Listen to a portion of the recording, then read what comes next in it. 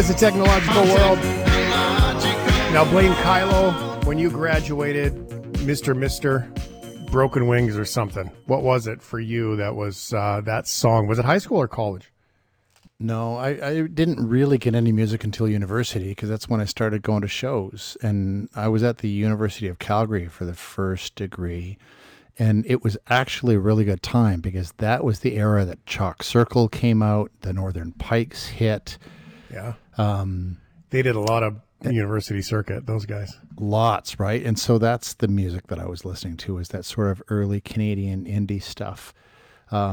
So really good memories of those things. 5440, really awesome Canadian indie stuff. Blue Rodeo? That might have been early for Blue Rodeo. It was a little early for Blue Rodeo, but you know, it was the Chalk Circles and the Northern Pikes. They kind of led to the Tragically Hip and some of the other big bands. Rush was always really big too, but they were stadium shows, and really we were going to see things at the Mac Hall Ballroom, and that was it. That was the stuff for us. For many generations to come, that same ballroom for many a spilled beer watching concerts, that's for sure. Blaine Kyllo is here. Gadgets, Gaming, and Geekery is the conversation. Plus the music, sure, why not? 877-399-9898. What was your iconic song that really hit you? High school, college, what was it? Text it in now. We'll talk about it shortly. Okay, Blaine, we've got lots to do in regards to gaming. Or maybe not lots, maybe only one thing to do because the world has changed. Talk about benchmarks in life. This could be one of them in the land of gaming. Yeah. Starfield is out. It's available officially for everybody as of today. This is a game that was announced in 2018. We've been waiting 5 long years. And in fact, we've been waiting for longer than that because Todd Howard, the sort of director, executive producer at Bethesda Game Studios, who developed this thing, he's been talking about taking the role-playing game systems that they came up with for Fallout and the Elder Scrolls games and turning it to a sort of space science fiction-y world. And 10 to 15 years it's taken them to be able to realize their vision. And oh, what a vision this is. This game, simply put, is legendary. I think we've got a clip. Humanity has always hunted for knowledge in the unknown. The wonder is, not that the field of stars is so vast, but that we have measured it.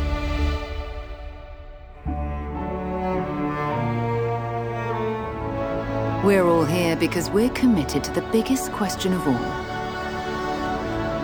What's out there?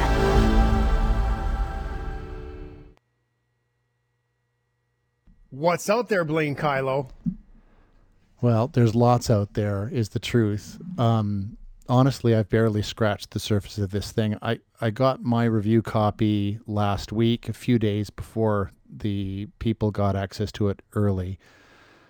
But I only got actually playing on the weekend because my kids both got on there and they were playing it nonstop. So I couldn't get my mitts on the thing.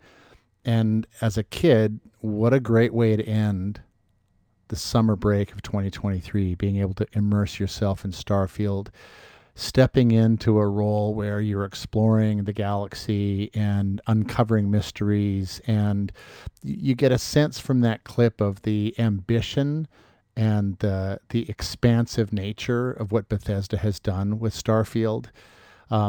If you've played a Bethesda game before, the mechanics are fairly similar. You have opportunities to improve your character, to better your gear. In this one, you've got ships that you can build and take over.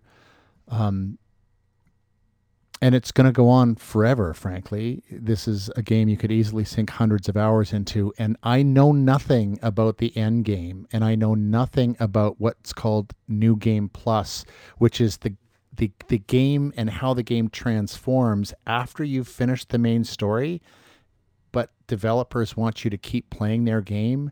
And I'm hearing rumors that what Bethesda has done with New Game Plus with Starfield is something that has never been done before, and it really makes you want to keep playing the game in different ways. There are mysteries here to uncover, and not just mysteries of the narrative that they've put together, but also mysteries in how they've created a game that keeps you wanting to come back and play it. I'm going to be spending a lot of my fall playing Starfield. This is the first really big game of the fall, and for me, it's pretty simply the game of the year. I was thinking about games, and I think you're going to be proud of me.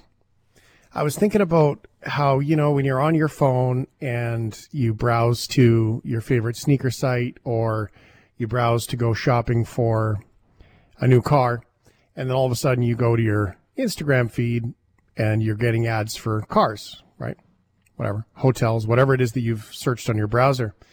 We can't be far away from video games that are on your network, monitoring your browser history and your overall behavior, and inserting and writing things like that into your games. Meaning, if you go searching for a new Jeep because you want to buy a Jeep, all of a sudden video games are going to start having action with Jeeps because they know you're interested in Jeeps. And that kind of technology, whether it is an AI-based one or whatever, I mean, we can't be far away. I think that that's a really interesting philosophical and ethical challenge for developers. I suspect that those ideas have been talked about in the rooms of developers as they try and figure out what's next and what they can do. The truth is that there are pretty significant privacy and security standards that need to be met for these games. And so while it might be possible and it might be interesting to think about, I don't know that it's as close to happening in real life. Because even with loot boxes, for example, developers and publishers tried to put those in, and they've had to pull back on those because authorities and regulatory bodies said, you know what, that's not too far off from gambling, and we don't want kids doing that, so stop it. So there are gates that need to be maintained, and I think that might be one that crosses it. There's also ad dollars, and if somebody's willing to pay for you to have a Jeep to drive in when you play your video game, maybe that's it'd be interesting to see where it goes. Curious. Mark this day. Well, now that that product placement stuff is already happening. It's not necessarily coming from your search histories, but certainly there are brands that are paying for placement within some of these products. Well, we've seen that with TV shows and stuff too, but I'm curious to see that if you search for BMW or you search for Jeep on your browser, does that tend to lean what cars you play in your video game? We'll see where it goes. Okay, console games on a Mac. It's interesting because there's so many PC users out there. They're so flexible and customizable, but the powerhouse of a Mac is pretty wicked. So what's going on here? Yeah, and it's something that Apple has quite specifically decided to start promoting, and they've got a whole bunch of guides to help developers port their titles built for Windows into computers built with Apple Silicon. There's a couple that are coming out. One is The Medium. It's a game that came out a couple of years ago and I reviewed, and a sort of a psychological horror, really interesting display. You've got a split screen, and so your character kind of exists in two worlds at once, and you move back and forth between them.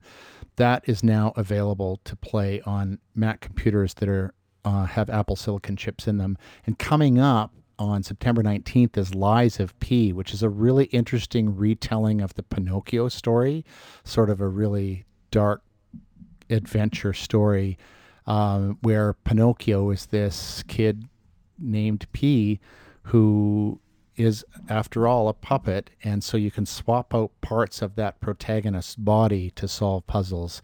Lies of P coming to a bunch of different systems, including Mac computers running on Apple Silicon on September 19th.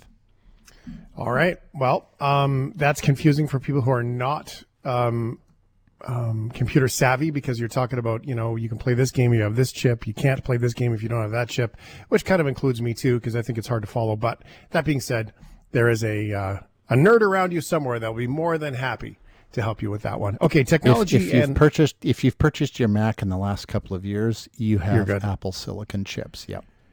Okay, technology and the environment, plastics, glass, minerals, all of that. Looks like the production of this stuff, hopefully, is changing. Yeah, really interesting product coming out of IFA Berlin, which is a major consumer electronics convention that happens in Europe.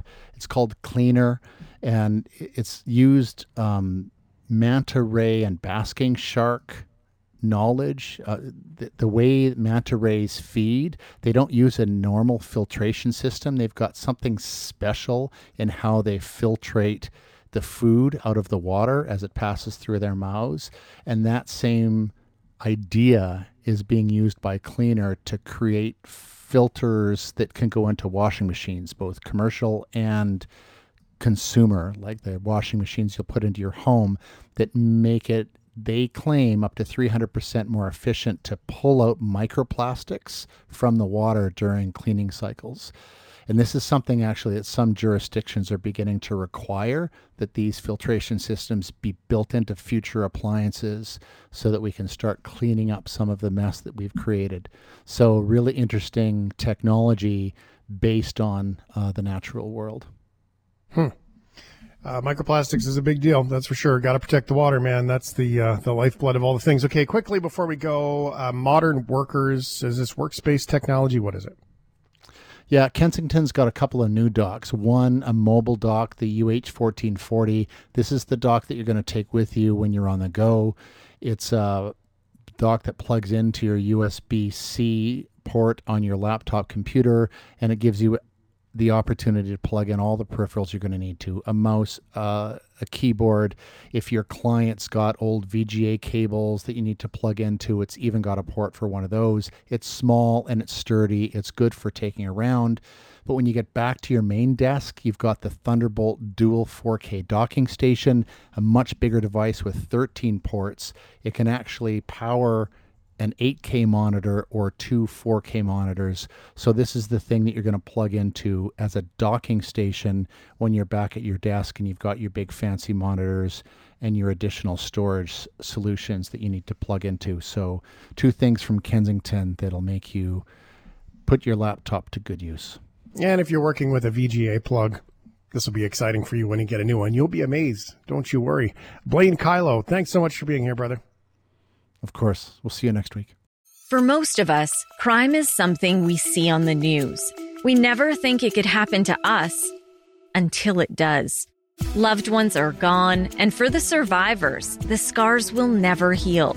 I'm Nancy Hixt, a senior crime reporter for Global News. And on this season of Crime Beat, I'll take you inside some of the most serious crime stories I've covered. Season 6 of Crime Beat is available now on Spotify, Apple Podcasts, Amazon Music, and all podcast platforms.